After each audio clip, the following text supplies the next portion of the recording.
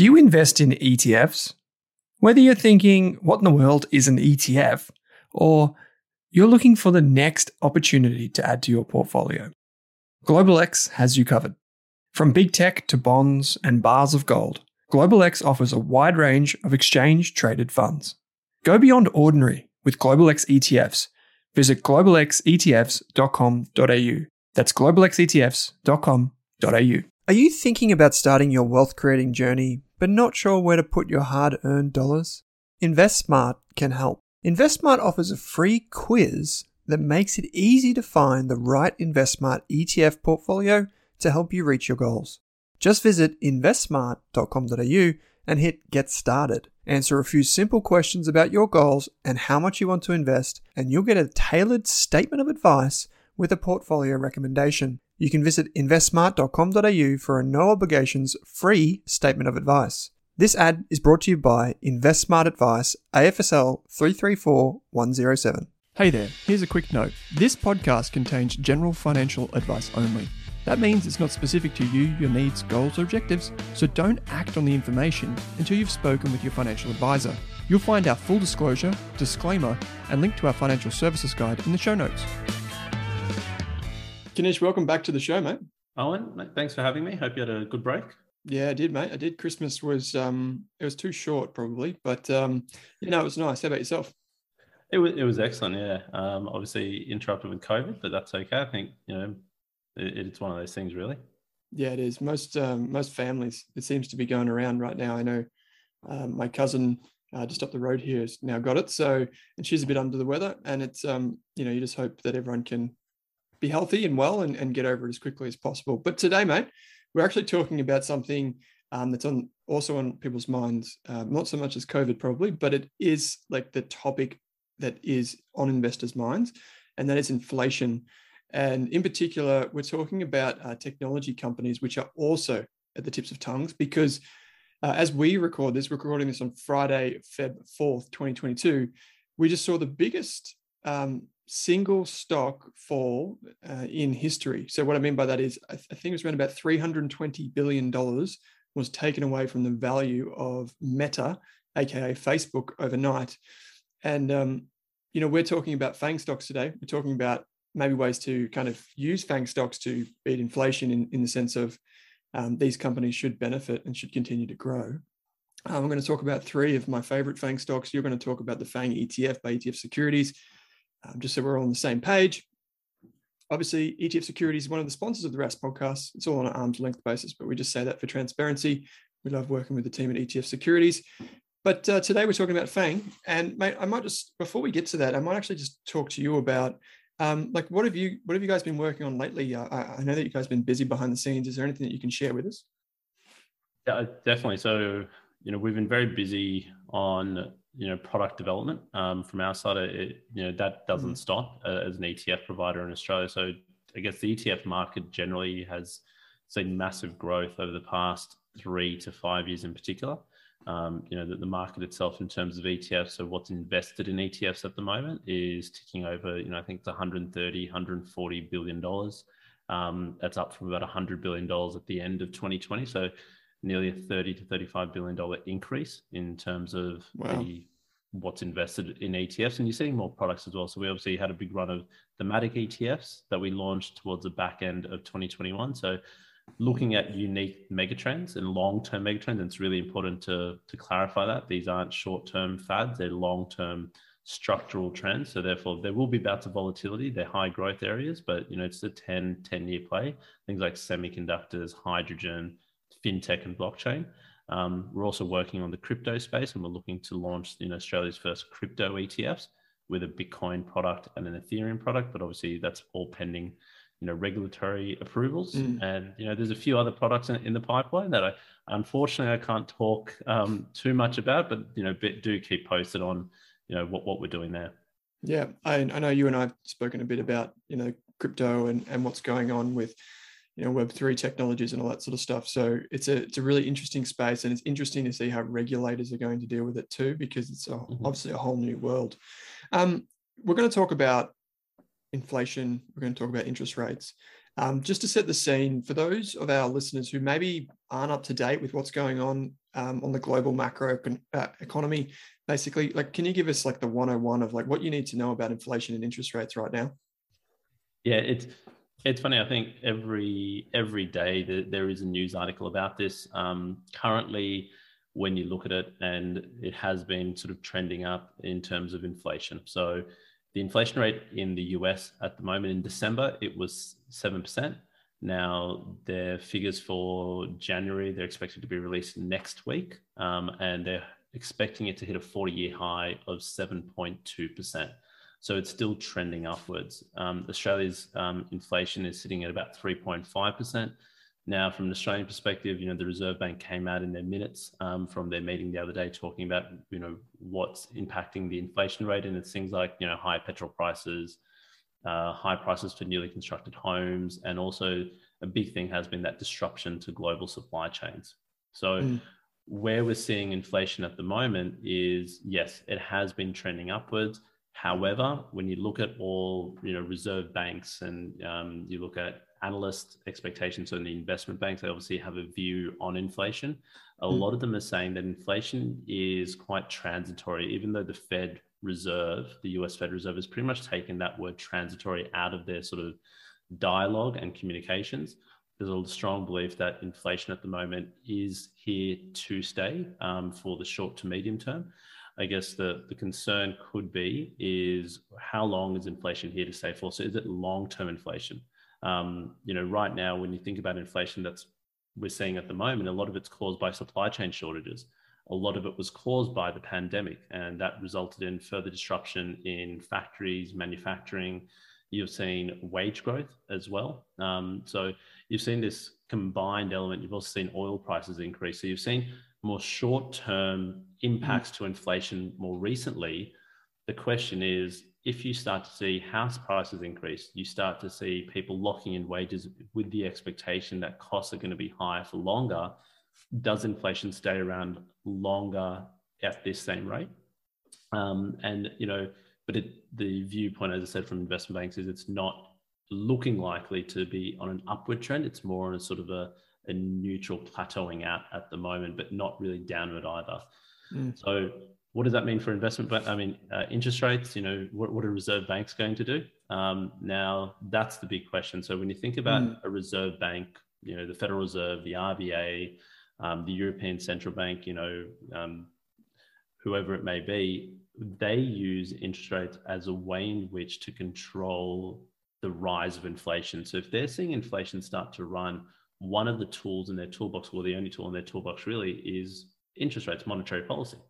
Now, what they're looking to do is potentially raise rates. Now, this has been a big shift, because if you were to talk to people 2-3 years ago and you were to look at expectations from reserve banks raising rates, most would have said no expectation at all. Even as of last year, Jerome Powell's talking about 2024.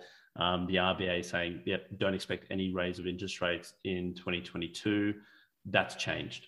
And right now, Goldman Sachs, Deutsche Bank, they're expecting roughly 5 rate increases in the US.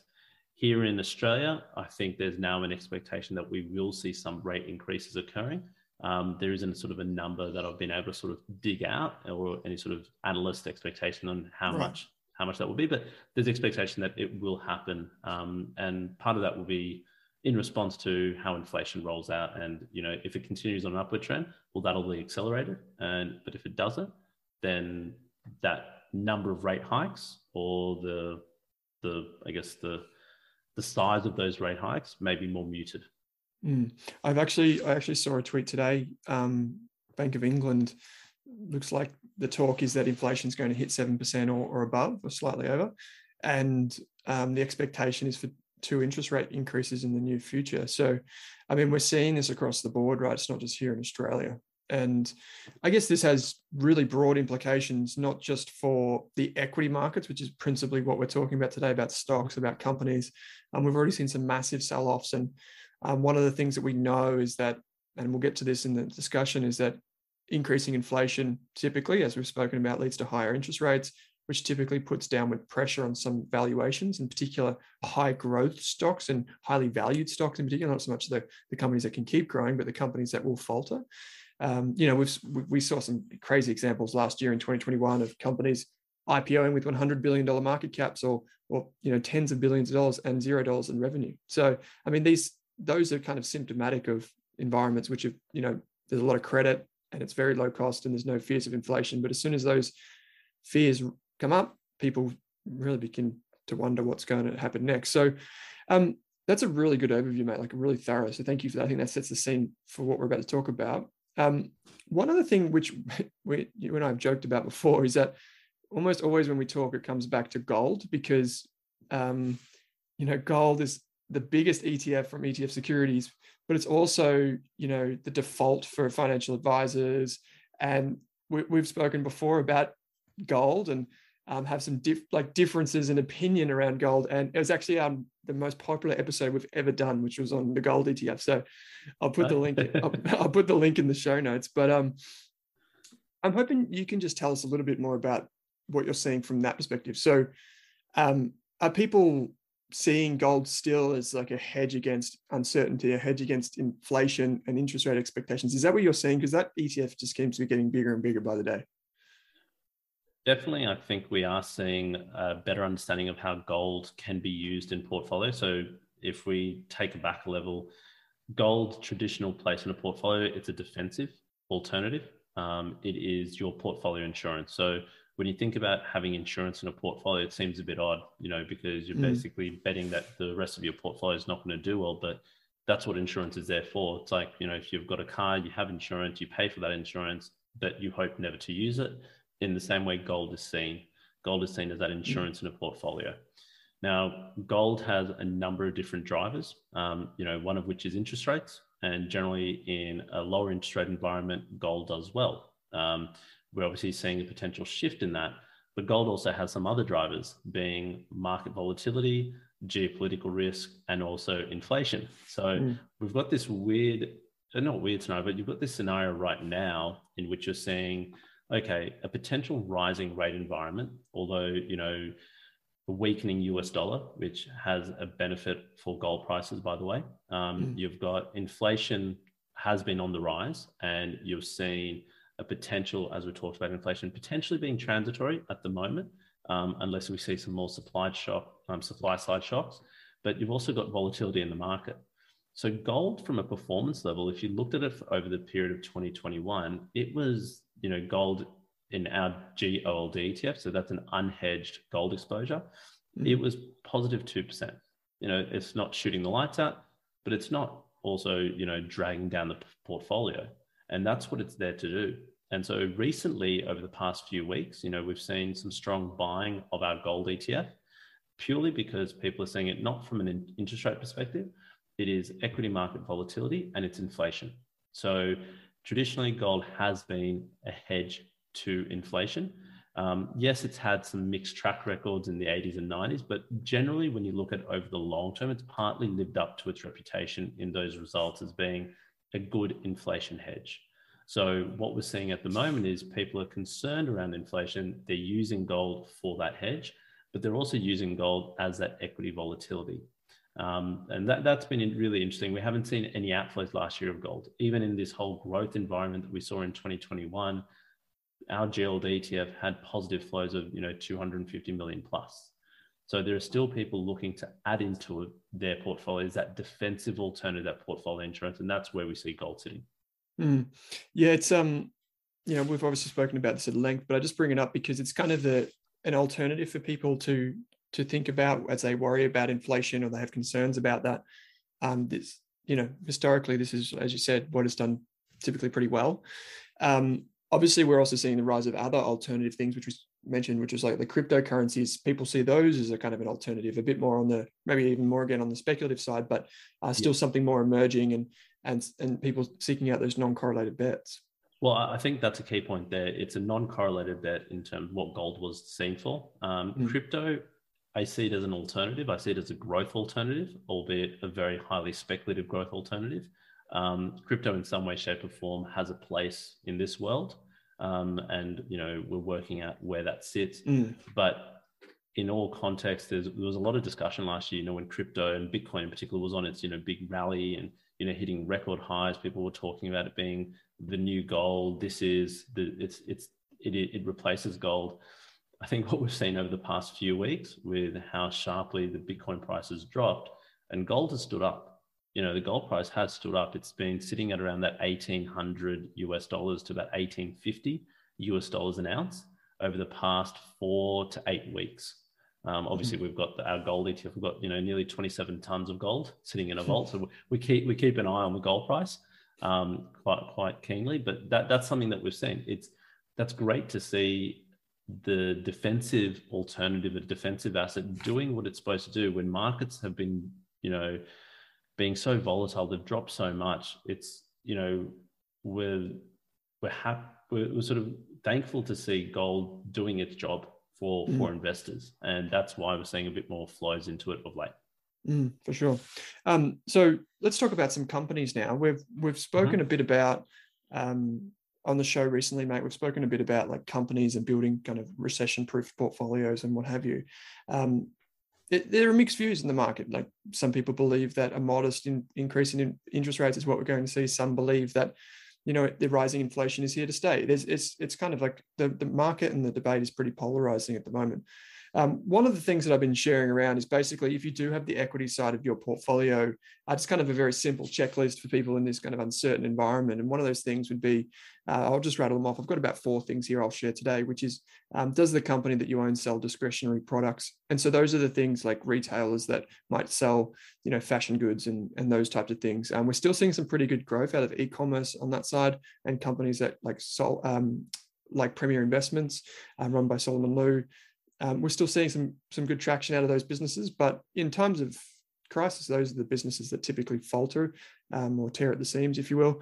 So what I'm looking for here is companies that have kind of those like dependable products, those mission critical systems and software in particular. Number 2 would be intangible value. So does the investment or the company that you own, does it have a strong brand? Does it have, carry with it goodwill from consumers and kind of that presence of mind share? An example of this in Australia would be Cochlear, which obviously has implantable hearing aids. It's got probably the world leading system on implantable hearing aids and decades of experience. I heard it put once, if you're going to screw something into your head, you want it to be Cochlear. Number 3 is the business model. Is the business model sensitive to supply constraints? You just talked there about like the semi ETF, which you launched in 2021.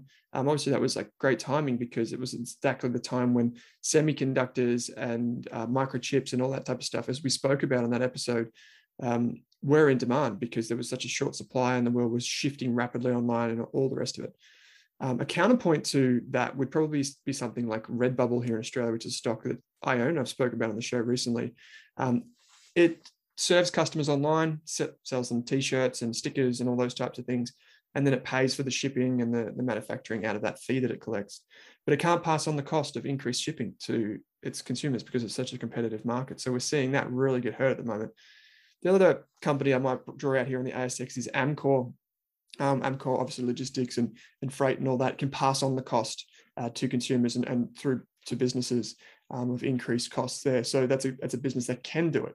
One final thing that I might add before I throw it over to you is, does the company that you own or that you're looking at, is its financial position pretty weak? Does it have lots of debt and not much cash? Is the cash flow pretty poor? We've seen some instances of companies over the years just binging on equity markets. So as the stock prices just rally, they just issue capital to pay for their operations. There are plenty of examples here in Australia and globally on this. I think one example might be Slater and Gordon from years gone by, the law firm that just kept on issuing to buy more law practices, and eventually it all came undone. So just to recap, we've got, does it have mission critical software? Does it have intangible value? Is the business subject to supply side constraints? And is the business in a position where it's kind of, in a financial position that is precarious? We don't obviously want that. So those are 4 things that I might just set the scene with. Using that kind of very rough checklist there, Ganesh, how would you say FANG stocks, being, Facebook, Alphabet, Amazon, Apple, Netflix, Google, how did these companies fare against something like that? I think from where I sit and what I'm seeing in particular with a lot of those FANG stocks is they're not companies that are, you talked about it before where you said there were companies that were listing last year with $100 billion, market cap, but had no revenue. Now I look at Apple, I look at Microsoft, Tesla even now has turned over a profit. Facebook, yes, we've seen, really sharp drop in their value, the biggest in the world for any company, but yet it still has, I think it was an active reach or active users on a daily basis of about, over 2 billion active daily users. Yeah. And so they've still got some strong underlying businesses and strong revenue streams. So they're companies that are actually making money. Amazon is another example. It is still making money. So I look at those FANG stocks, and yes, a lot of people, you talk about what is a growth company. So an Apple, which is growing at, sometimes they look at their earnings, it's not growing at significantly high earnings. When you think about Apple, it's not growing at 30-40% a year. It's growing at, potentially 11-12% a year. But it's still growing off a very strong base. It's a multi-trillion-dollar company, the largest in the world. And so I sometimes talk about quality growth as well. To your point, when you talked about this, and you say in the current climate, what should investors do? Well, it really depends on their risk profile. So if they're investing for the long term, this current period that we have with inflation having been on the rise, interest rates on the cards to increase, there is concern around some of these names in the short to medium term. You will have some hurt. You will have some volatility. We've seen that over the past 3-4 months. But in the long term, if you're investing in it for the long term, and I'm talking 3, 5, 10 years, do you fundamentally see these companies still prospering and still succeeding? And I think that's the key point. So that's where we look at some of these FANG stocks. Not that they're too big to fail. And I think that's really important because a lot of these companies are constantly innovating themselves. Whether it's through internal research and development and internal, innovation, or it's through acquisitions. So Facebook is one of those key examples. They've had some pretty nasty fails when they've done some internal innovation. We saw them come out with trying to launch a cryptocurrency. It hasn't worked out. But we've also seen them do pretty well when they've bought companies and acquired companies. Instagram's a perfect example. Instagram now contributes, I think, more than 25% of their ad revenue.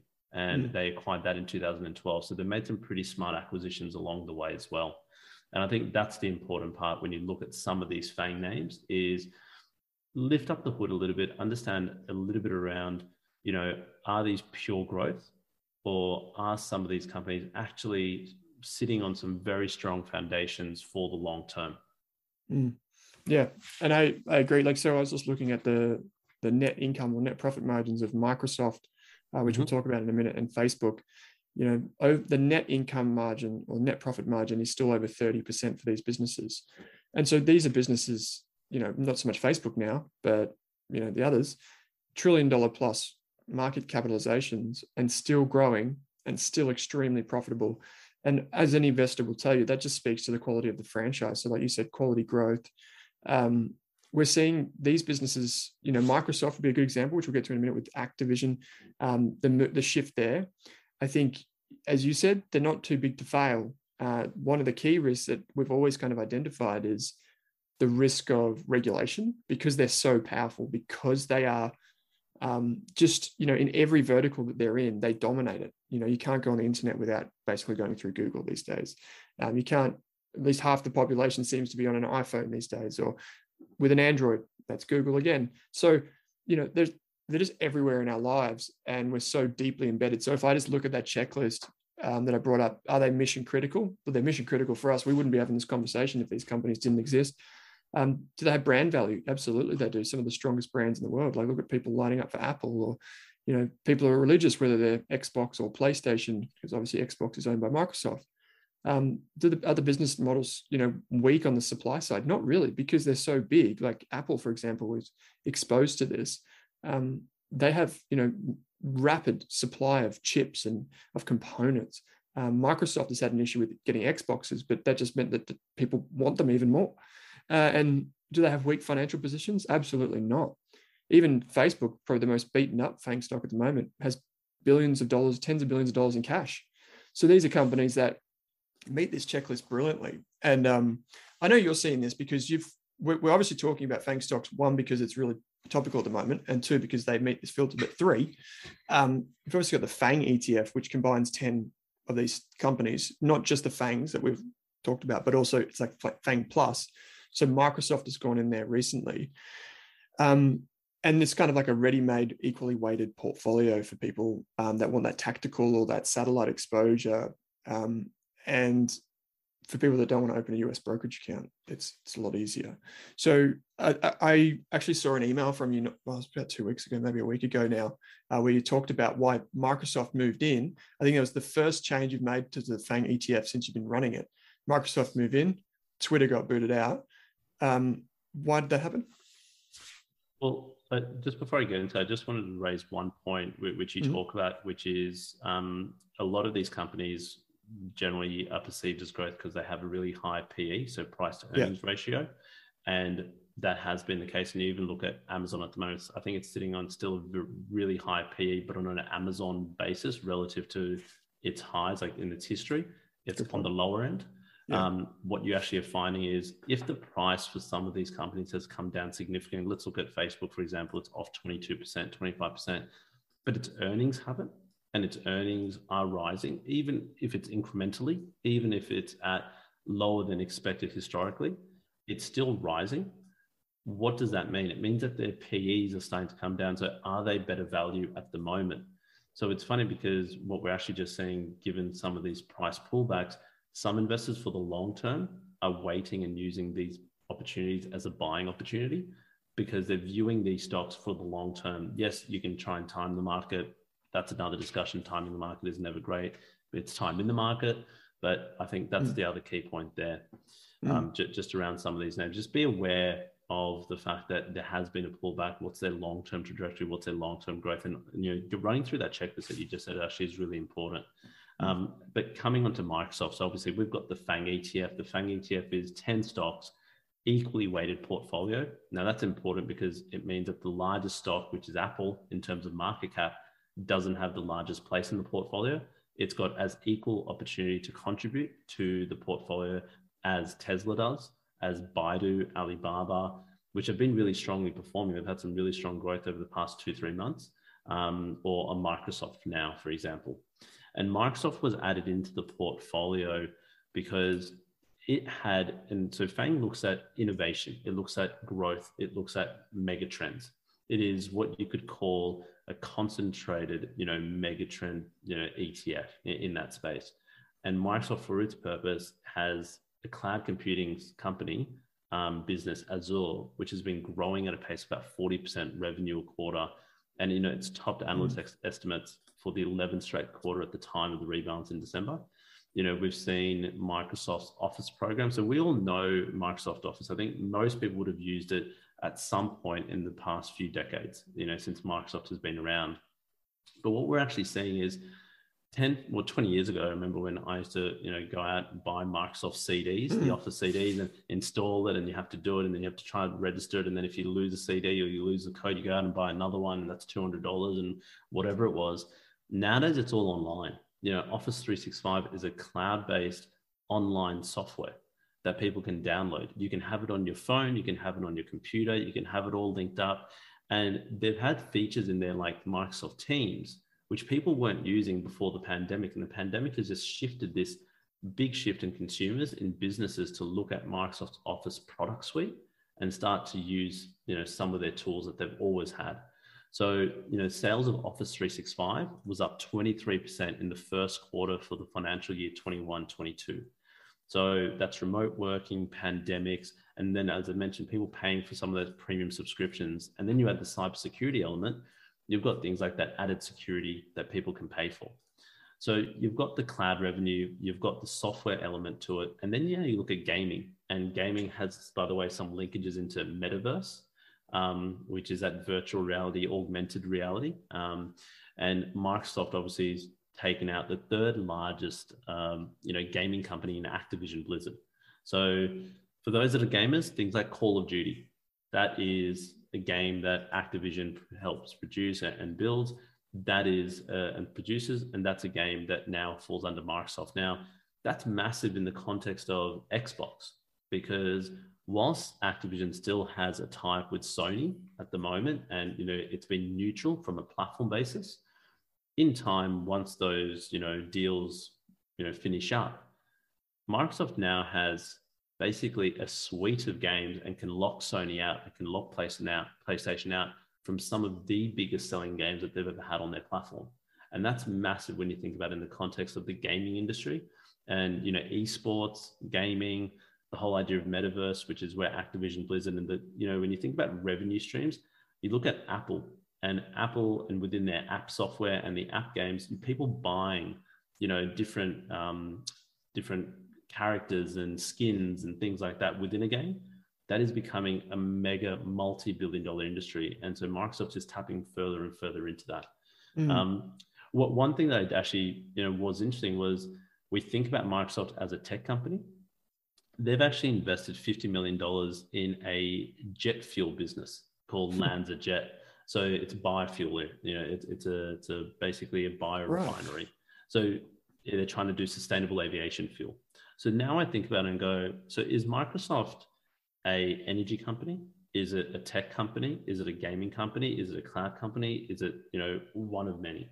It has multiple different revenue streams, which makes it able to withstand and weather some of these storms. And as you mentioned, you go through that checklist, and it's doing quite well from that perspective. And of its recent earnings results from the past week or two, we've actually seen its performance and stock increase as well. Yeah, actually, and it owns LinkedIn too. That was it owns LinkedIn as well. Yes. Yeah, it's an acquisition that people tend to forget, because at the time when they bought LinkedIn, it was quite crazy to think that they would have purchased it for that, and people didn't really understand how it was. They thought it was kind of disjointed from the rest of the business. Like, here's this pure technology consumer and corporate computing company that now is doing social media, like professional social media. It didn't really make sense, but now you can see it's all just coming together. And what's interesting is, I think something that we've seen in the last couple of weeks is that what is one FANG's loss is another FANG's gain. And what I mean by that is the fight between Facebook and Apple has basically resulted in Apple taking Facebook's revenue and Google taking Facebook's revenue.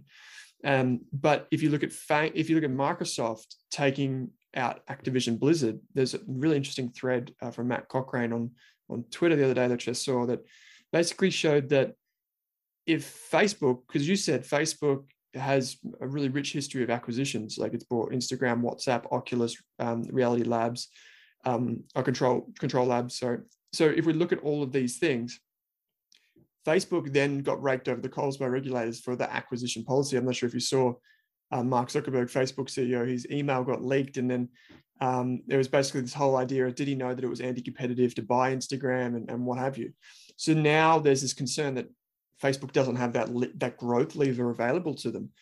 But because Microsoft has bought Activision, if that deal goes ahead, then Facebook should be able to buy a gaming company as well. So it kind of opens the doors. They were looking, I think there was an article I saw on Bloomberg just earlier today talking about them potentially looking at Roblox. So in that way, that they're trying to get into some part of that gaming area as well. Yeah. So 100%. I guess, they've probably been warned off it a little bit of late, given some of that sort of inquiries that have been made into Facebook and, the congressional hearings and things like that. But if we are really honest, it's probably not going to stop them in the long term. If they're wanting to grow and they've had success in that space in terms of acquisition strategy, it's not going to stop them. They've got the ability to do it. They've got the cash to be able to do this. It may not be at that same level as Activision Blizzard, but they can still definitely do it. I think Sony also recently came out and bought a gaming company as well. So, there's a lot of movement in that M&A world when you think about this. It's funny, when you see some of these stock prices drop in the volatility, it's the bigger companies like these that are the ones that are starting to pick up other smaller companies, purely because they see it as a buying opportunity for themselves. Yeah, as we record this, Roblox fell 8% overnight, and someone on Twitter said to me, "Oh, well, you can Facebook could just buy Roblox for cash. And it's 35 billion market cap. And for anyone that has kids, like young teenagers or whatever, they would know that basically Roblox is the 30% of their life. So if Facebook does have this massive problem with engaging the next generation, that emerging target audience, here's a solution. Use the cash and buy some of these companies now that Microsoft's doing it. And obviously we saw Amazon come out overnight too. I think shares, this is just off the top of my head, I think shares, maybe I should look it up rather than putting on the podcast. but I think, yes, here we go. Shares fell, as at the time of recording, they fell 8%. And then after hours, once they released the report, the stock was up 14% on the back of a really strong result. So, I mean, there's a few lessons in here. One of them is don't take your cues from what the stock does on the day, but also that these companies are still growing rapidly. And the market is becoming more sensitive to these earnings releases because basically because of what we've talked about, like a lot of macro uncertainty, COVID winding down.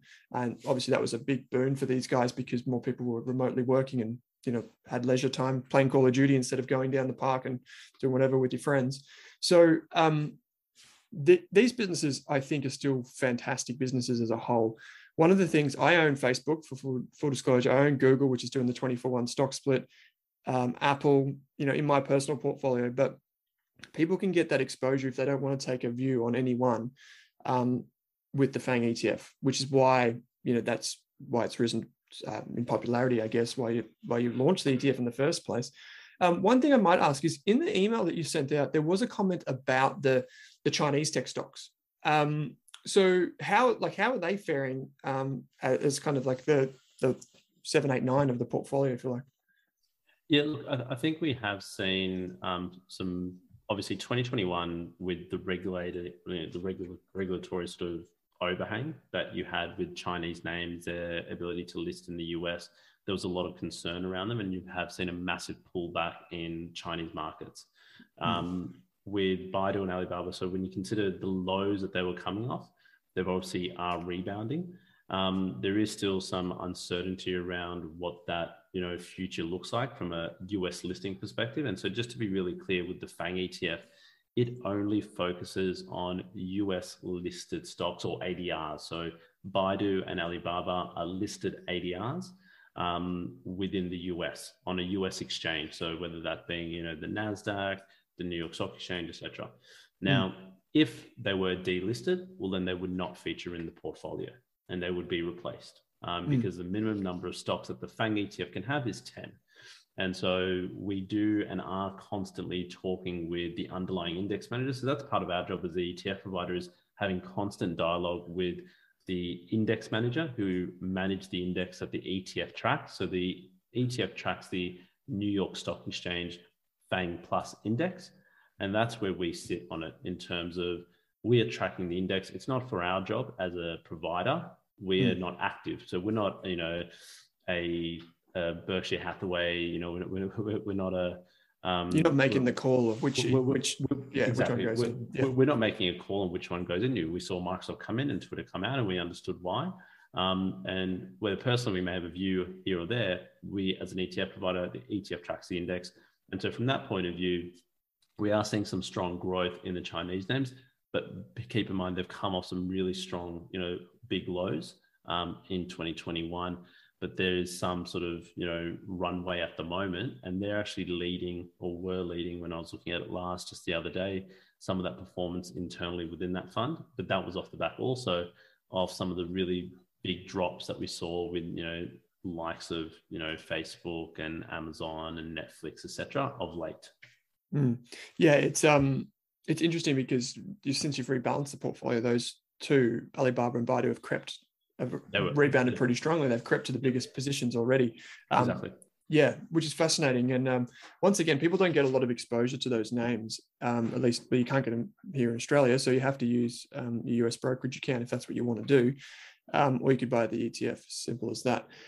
It's really interesting, I think, the way FANGs are playing out at the moment. I think it'd be remiss of me not to say that there's probably a lot of people out there that are hurting from owning individual stocks. Normally, when you have, like, we've become accustomed to Apple in COVID growing at 30%, but that's not normal for a $2 trillion company. And what else is not normal is companies, losing a couple $100 billion of their market value. Yeah. So I think there's, a lot of people out there that would be hurting, but I think what the message is and why the FANG ETF exists in the first place and why I like these companies is that, these businesses are sound companies. They're still growing. Let's just take Google, for example, or Alphabet. We did a valuation of Alphabet here at Rask the other day, and we basically said if it just grows at 2%, revenue at 2%, margins stay constant, it doesn't really need to do anything. Can we justify the current market price? And we could using discounted cash flow analysis. And that's, after a couple of years, it dials down to 2% growth, which is very unlikely considering how digital advertising is going, in my opinion. And if we look at YouTube is owned by Google. That is now, in terms of revenue, a bigger business than the whole of Netflix. And so, so there's a lot to like about these businesses. And you think about, Amazon and how AWS is growing and just all the cash that these businesses have to reinvest in other opportunities. It's really exciting stuff. So I really like the businesses. The ETF obviously includes all of them. Mate, just before we wrap up, where can people find out more info and see what are the latest holdings inside the ETF? Just the best place to go is our website, so etfsecurities.com.au. You can find out the information on there. So there will be a product page, a landing page as well that I think will be in the show notes, and people can just click on that. They'll be able to see some useful articles as well, because look, it's a controversial topic at the moment to talk about FANGs and saying, is it a buying opportunity given if historical performance is an indicator, people think, historically in the past 3-6 months, it's been hammered, some of these names. And in the past 3 months, you could look at it and go, I'm going to steer clear of it. There's concerns on rising rates, and there's concerns with rising rates. That means that's going to affect growth stocks. And are these growth stocks, are these going to be impacted? I think, as I said at the outset, it's really important. These are quality names, really strong balance sheets, strong intangible assets. They're operating different revenue streams, a number of them. And Tesla's a perfect example. It had been rubbished for years. And it's now got increase in production capacity. It's got increase in gross profit margins. It's working on new battery technology. It's probably the best positioned company from an automobile company in that shift to electric vehicles. So, for a lot of people looking at it now, people are saying, actually, Tesla's doing really well. And Apple, Microsoft. And so, there is, for the long term, some really strong reasons to look at this. But as I said, that is the long term, because we will have short term and medium term noise in this current climate. And so you're going to have to ride that volatility. So some investors are looking at dollar cost averaging, and some investors are saying, do I buy the dips? What I generally, when we talk to clients, is does it sit within your risk profile? How long is this holding going to be for? And if it fits those criteria, well, then it may be an option within the portfolio. But for more information, our website is the best place to go.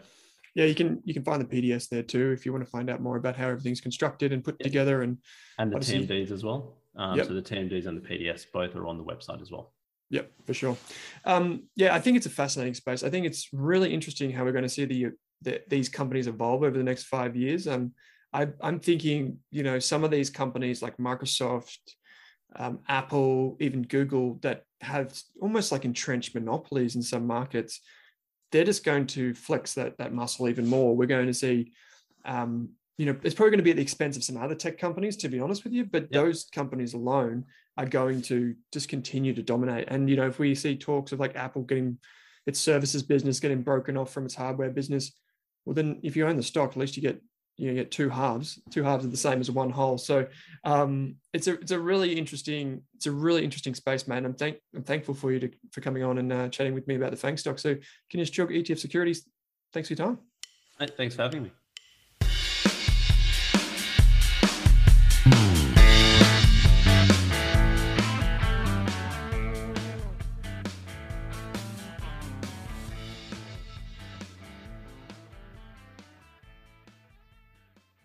For more than a decade, I've been hunting for the best investors and their methods, strategies, and tools for investing. After years in the industry, countless books, a few degrees, and 1,000 podcasts and live shows, I've rolled this accumulated knowledge into something called Rask Invest.